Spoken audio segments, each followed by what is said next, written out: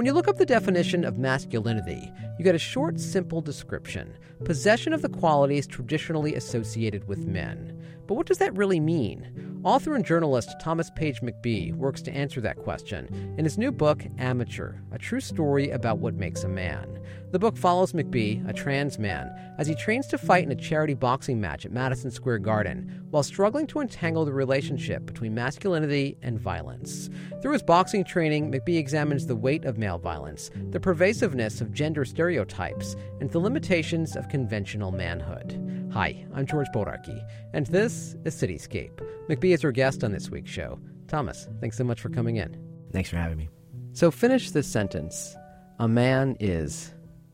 Oh, wow. That's the opening question? That's the opening question. I mean, I wrote a whole book to try to finish that sentence. So Yeah. I don't know if I can finish it in a sentence, but I think I would finish the sentence by asking that as a question back to you. What is a man? You know, because I think the answer is as broad as there are male bodies in the world, you know, and that's part of what I think men, no matter, you know, how you come into being a man, the biggest lie about masculinity is that it's something that is fixed, and it's something that can be easily answered in a simple way like that. And I think that's part of why, you know, we struggle so much to try to fit in and to be the kind of men we're supposed to be. And a lot of why I wrote this book was to try to figure out how to find a different answer than a simple one. Yeah, so is it fair to say that despite all of this work that you did, this deep dive, this hard look into masculinity, that it's still sort of hard to define in a sentence? Yeah, or at least, like, I think that it's not so much that it's hard to define as that there's not one definition, you know? And I think that's something that's really hard maybe for us to understand, or at least I find it sometimes hard to, like, hold. And I think there's a lot of pressure to, you know, if you look up masculinity in the dictionary, which my friend Ann Friedman, the journalist, did recently ahead of a conversation I had with her, and the answer of, like, what is masculinity is just, like, traits that men have. So, you know, I think that obviously there's something abstract and broad about it, but there's also this urgent need often to define what exactly being a man means. But being a man, ideally, and enlarging what masculinity means anything a man does is what masculinity is. And I think that actually if we could really start defining it that way, we might solve a lot of our larger social ills around toxic masculinity. You say in the book that growing up you had little empathy for men. Yeah. Why is that? Because I'm trans, and I grew up being socialized like most female-born people are, with a fear of men, and having to move through the world, you know, protecting myself from the worst aspects of masculinity. So I think as a younger person, it was hard for me to understand the ways that masculinity hurt men too. So that toxic masculinity, again, not all masculinity is toxic. And when I say toxic masculinity, I'm literally referring to what sociologists term like the sort of ways that we socialize men that are around not asking for help, that are about taking unnecessary risks, that are about domination, and you know, violent behaviors, things that actually put men more at risk for suicide and various health risks, and of course to hurt themselves and each other.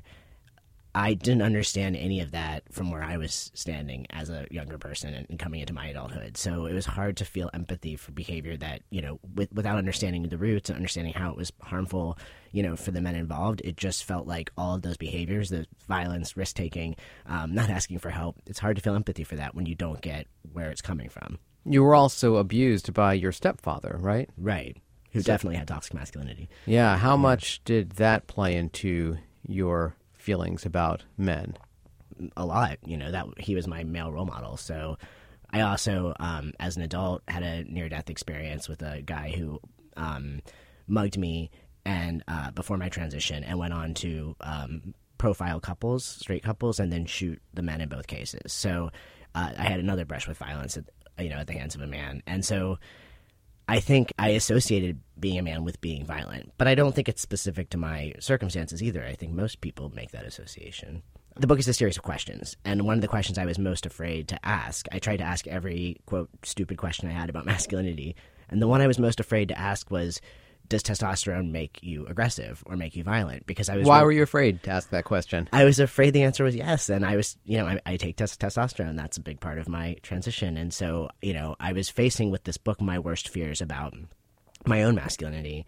And so I asked that question, and I talked to the neuroscientist Robert Sapolsky from Stanford, who lived with baboons for a year. He's very famous for his work, and I asked him if testosterone makes you aggressive, and he said that's actually one of the biggest myths about testosterone. It doesn't make you aggressive. What it does make you is status-seeking, and they've run economic games where the point of the game is, in order to win, you have to cooperate, and the men with the highest testosterone in those games are the most cooperative.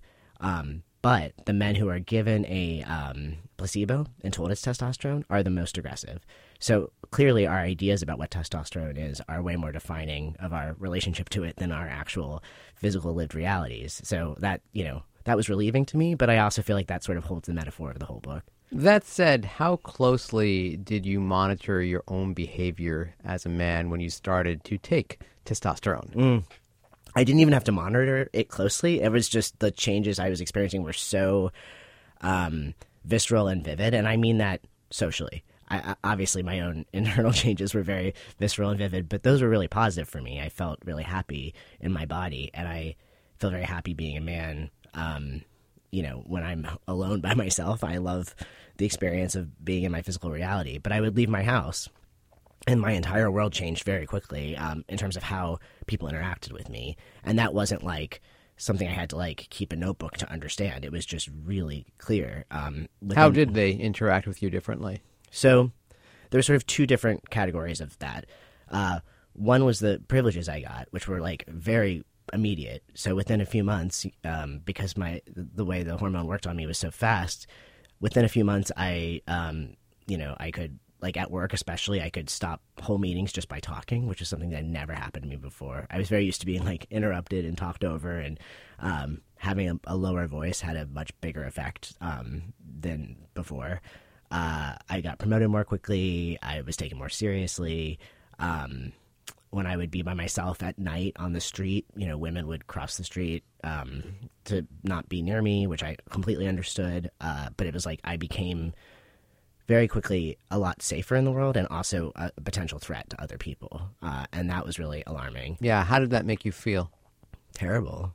But I also felt responsibility around all those things. Like, what do I need to do to change my own behavior? Being really assertive at work, for example, wasn't always the best way to be with my female coworkers as it was before. Fair to say you were questioning whether you yourself were becoming sexist? Yeah, I mean, it's one of the questions in the book, and of course I was. Like, I was being socialized, and I live in the sexist culture, just as we all do.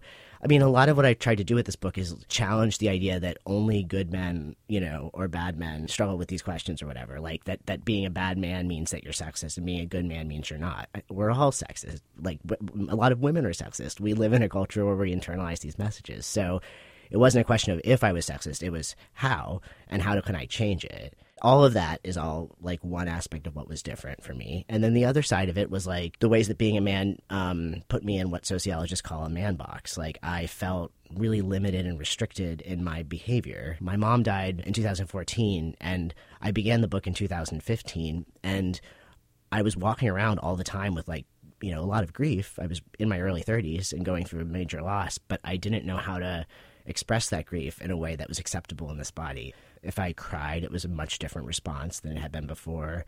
But if I was angry, it was much more acceptable. But also, if I was angry, it was scarier. My sort of range of movement emotionally felt much more limited, and that was also really disturbing to me. So it's sort of like I felt very clearly the privileges of being a man, but I also felt like the trade-offs were also really clear.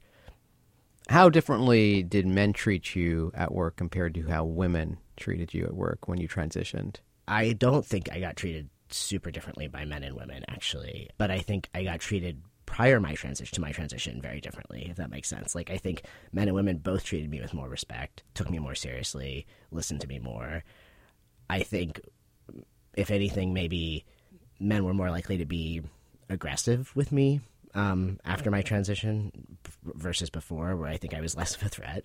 But prior to my transition with women, I tended to, of course, like build coalitions and be part of, sort of, I fit within that world. So I felt a more sense of like a collective at work. And then after my transition, I definitely felt more like I was just somebody who women were as wary of as any other guy in terms of just like the basics of like, how do I navigate work meetings? Am I being respectful? Am I talking over people? Like all of the same stuff that any man at work, I think, is potentially doing to women without even realizing.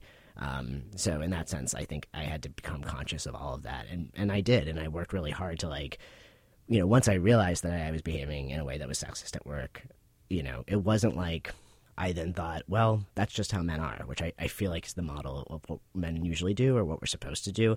I was really distressed by that. So I tried really hard to talk to the women around me and ask them, like, what can I do differently here, and ask for feedback. I was going to ask that question. You're married, right? Yeah. To a woman. Yeah.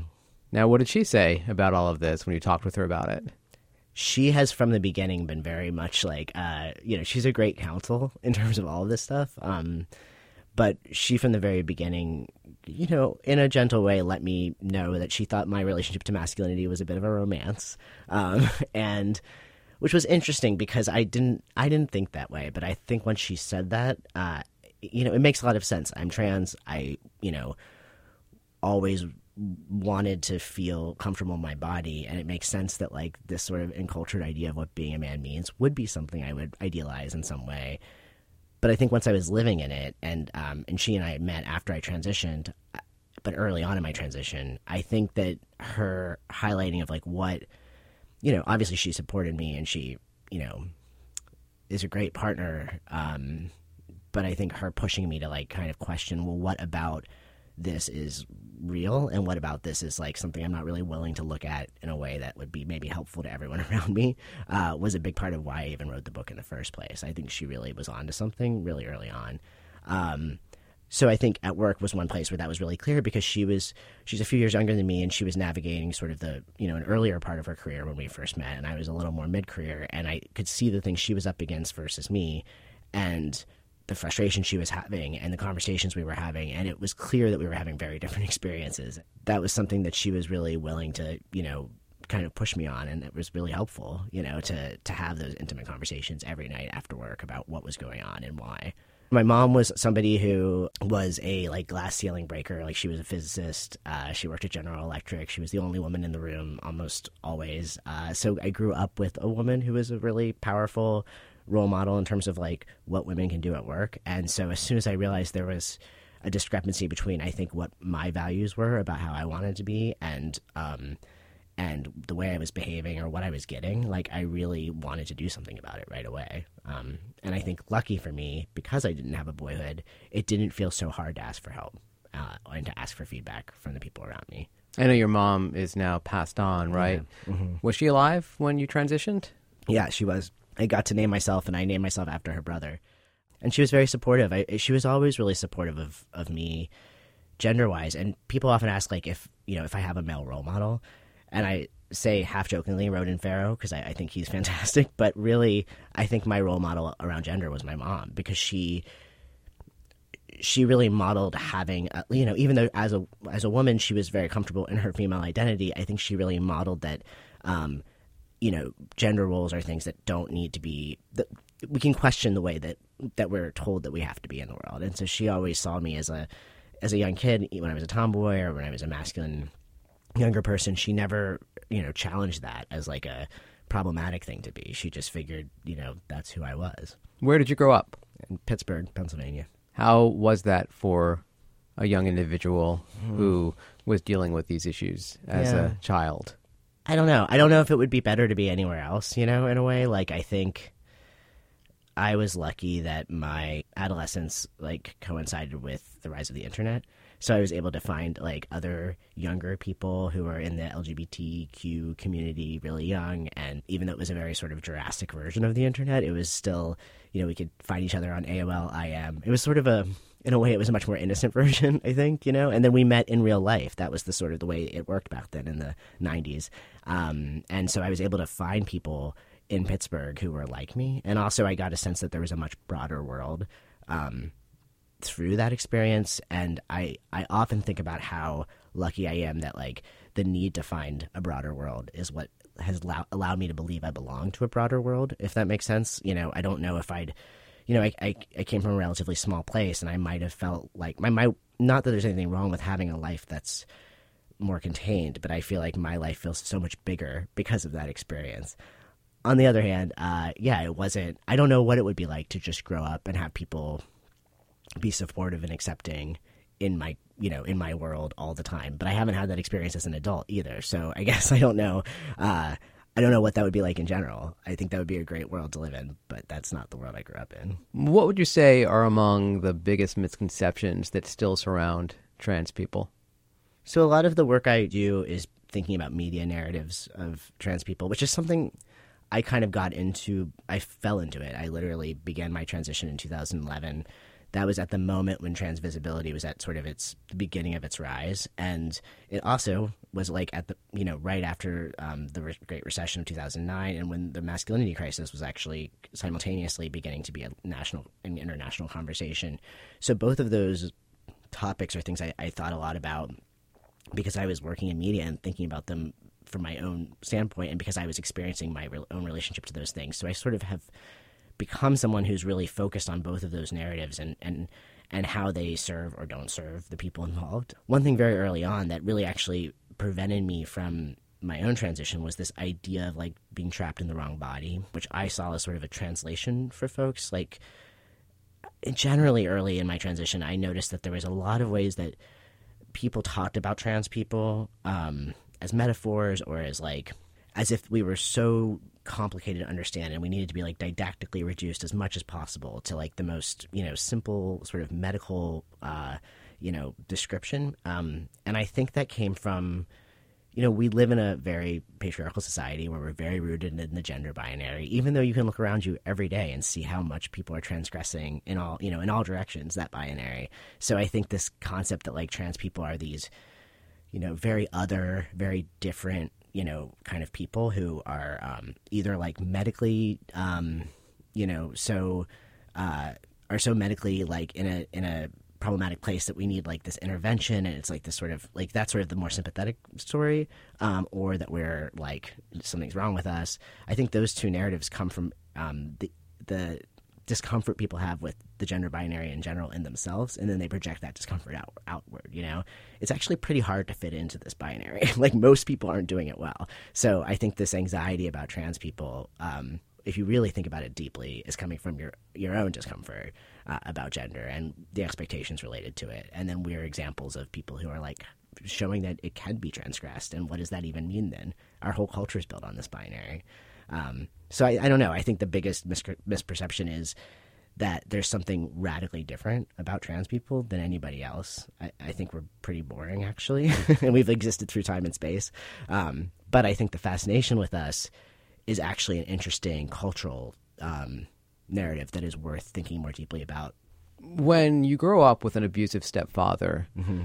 how cognizant are you to not be like that kind of man? Mm-hmm. You raise a question like that in the book when you talk about your brother mm-hmm. as well. Yeah. Yeah, it's something he and I had in common. My brother and I was this fear of being like our father. And I think most sons of fathers who aren't so great really have a lot of anxiety about not wanting to be like that. Or, maybe they don't, and that's its own problem. But I also think I've been thinking a lot lately about this idea of role models and like why we believe as a culture that specifically masculinity is something that needs to be sort of taught to you, and that if you have a bad teacher, that you therefore potentially will turn out like this bad teacher versus all the other potential people you could look at around you versus like your own internal sense of like right and wrong. Maybe you can expand an idea of what being a man means rather than just follow immediately in a footsteps or be reacting, and being the opposite.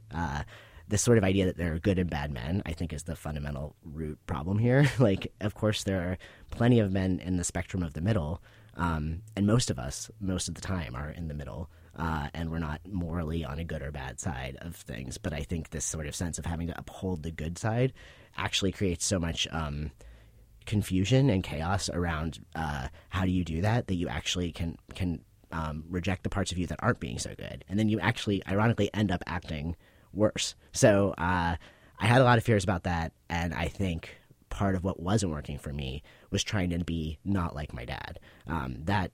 That as a guiding mission wasn't a useful way of coming into my masculinity in my 30s. But what was useful was starting to like ask these really big questions that were my own dissonances in my own sense of what was right or wrong on a moral level. And so once I started like interrogating things from my own perspective, then I actually feel like I behaved more in line with the way I wanted to be. So of all sports, Thomas, why did you decide to box? Well, first of all, I think boxing's fascinating. As a writer, I think it has a long literary tradition, from Joyce Carol Oates to Norman Mailer. And also, as an American, I think that there's a really interesting way that boxing has played a big role in our cultural narratives of who we are, for better and for worse. But the real reason that I specifically got involved in boxing to write this book was guys kept trying to fight me. There's no other way to say it. In 2015, I had a whole summer where I just kept getting into these potential street fights, and it was really strange. In retrospect, I was grieving and I was angry, and I think that when you have that energy, you kind of give it off. And I got into multiple potential fights, and then the last one was this guy near my apartment, and I really felt like there was this moment, and it was like a crossroads where I really thought I was going to hit him, and I felt what was happening to me. And to me, it felt like a much bigger crossroads. This was many years after I'd been thinking about all this stuff, and I didn't have a good solution. I didn't know what to do, and I was sort of at my lowest point with it. How do I be the kind of man I want to be in the world? I feel like I felt at that point like I was just being formed by the culture around me without really any consent. So to me, it was I either need to figure out a new way, or I don't know. I had to figure out a new way. There was really actually no other option. And so the question that occurred to me right after this guy and I almost had this huge fight was, why do men fight in the first place? And it felt like a really dumb question that I should know the answer to. But because of that, I actually thought it was worth asking. So I pitched a story to Quartz, where I worked at the time, as an editor, and they were into it. And so I got involved with this charity fighting outfit and ended up learning how to fight as a means of asking that question, and all along the way reported out the bigger questions I had about masculinity and violence. Yeah, so what did you learn about masculinity? What did you learn about yourself by getting into the ring? Yeah. I was very surprised by my experience boxing. I had a very intellectual interest in it. I'm not athletic, but I'm not particularly athletic. I am sort of a middle-of-the-road kind of person in that way.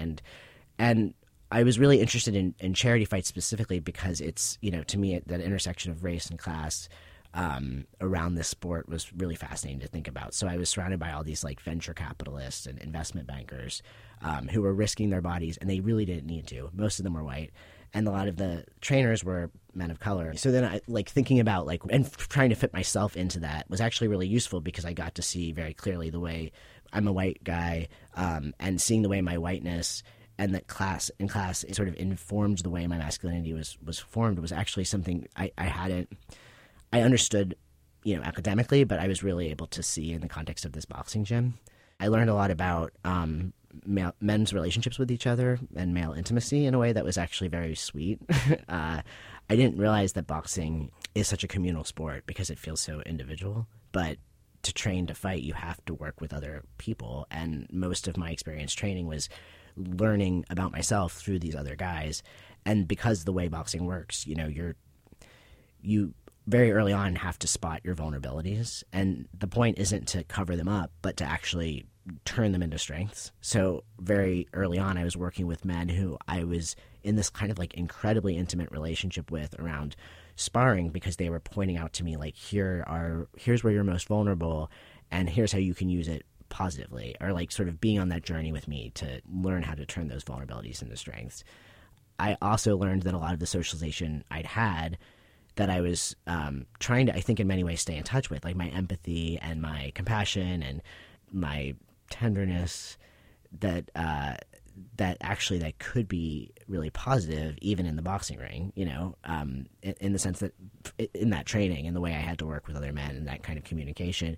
But I also learned that aggression, which I gendered, I think as we all do, didn't have to have a gender. So, I learned how to be more aggressive, but in a very controlled, consensual environment, which I think on some level that's what I needed to learn. but in a way that was detached from, a kind of predatory violence. So I don't know, those are just a few lessons. How hard was it to throw those first punches?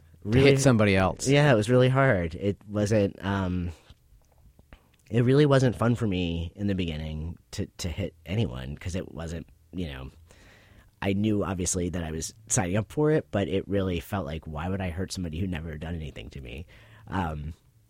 But getting comfortable with it involved understanding that it was a consensual experience, and that actually there was a lot of value in learning how to, what my coach he would call it coming forward, but learning how to come forward in that way. There was a real value in that, and I would hit people and they would hit me, and we would be enthusiastically positive towards each other to almost like reinforce the notion that it's okay, like this is what we're signing up for. And in a way it was the most probably affectionate space I've been in ever in my life. Like it was just there was physical violence, but there was also a lot of like physical camaraderie, and I think as a way of affirming that like nobody's mad here, so even though it was painful in the beginning not to get hit, I actually was a goalie all through high school, so I didn't mind getting hit in the face, but it was more learning to hit other people and realizing that that there could be a place for violence if it's a consensual place was a real revelation to me. You didn't tell your coach that you were trans. Your coach found out on his own. How come you didn't tell him? It was interesting because I've never been a person, since I transitioned 7 years ago, I've never been someone who hasn't been open about that. And anybody can Google me and find that out very quickly. But I envisioned this experience as one where I would not have this, like being trans being a mediating factor. I didn't want anything to be interfering with my sense of like how I was being treated and why. And so to me, that just felt like one more factor and variable to like add on to that experience. So, and I was also, to be honest, like nervous about my safety. I didn't know like who would be in the gym. I mean, it's a very small community of people that you're working with. And it's like, I was literally training 5 hours a night, for 5 months, 6 days a week. So it was a lot of time spent with people who I didn't know how they would react to that. So it was a combination of both of those things. But ultimately, honestly, I think it was much more about, wanting to like limit my own questions about how I was being received, and really trying to like see like how I would sort of echolocate myself without that as like an element of how people received me. Your charity boxing match took place at Madison Square Garden. Yeah. In doing that match, you became the first trans man to ever box in Madison Square Garden. Yeah, it's wild, right? You didn't know that going in, though, did you? No, it's not even something that was on my radar of things I was thinking about. Like, because, to me, this was it was a personal journey, and it was also such a geopolitical journey, because, again, I was thinking about things from the place of having reported on the masculinity crisis very broadly, and I was thinking about my own very individual experience. So the idea of, like, the sports history element of it was not something on the top of my mind, but at some point along the way I realized that, and it was a crazy thing to realize. The one thing that I try to say, and as often as possible, is that, like, for me, and I appreciate this interview because I feel like you approached it with a lot of sensitivity, but I think the idea that we all have a gender is something that we're still getting used to thinking about, and so it's something that, like, in writing this book, I really wanted to highlight through my experience that this is actually the universal experience or for white men anyway, of becoming a man in this country. And these things that I had to deal with and face were really things that that most men have to deal with and face, and for better and for worse. And I think when we're having a conversation about men in America, white men in America in particular, it's really easy to depending on where you are in the sort of framework, to be angry or to be like, you not even want to think about it, or to like sort of say like either I'm not that kind of guy or that's just how guys are or whatever. And I hope that if you read the book, the way that you feel is that actually there's something about the way we're socializing boys that's really the conversation that we should be having if we want to change things. And any man who is ever a boy needs to think about their own gender identity, and anybody who has boys and anybody who is coming into a masculinity at all, like these are things that are happening and they're beyond our control, but once we shed a light on them, they are within our control again. And that's the point of why I wrote this book. Thomas, thanks so much for coming in. Thanks for having me. Thomas Page McBee is the author of Amateur, a true story about what makes a man. And that's it for this week's Cityscape. My thanks to producer Caroline Rotante. I'm George Boldarchy. Thank you so much for listening.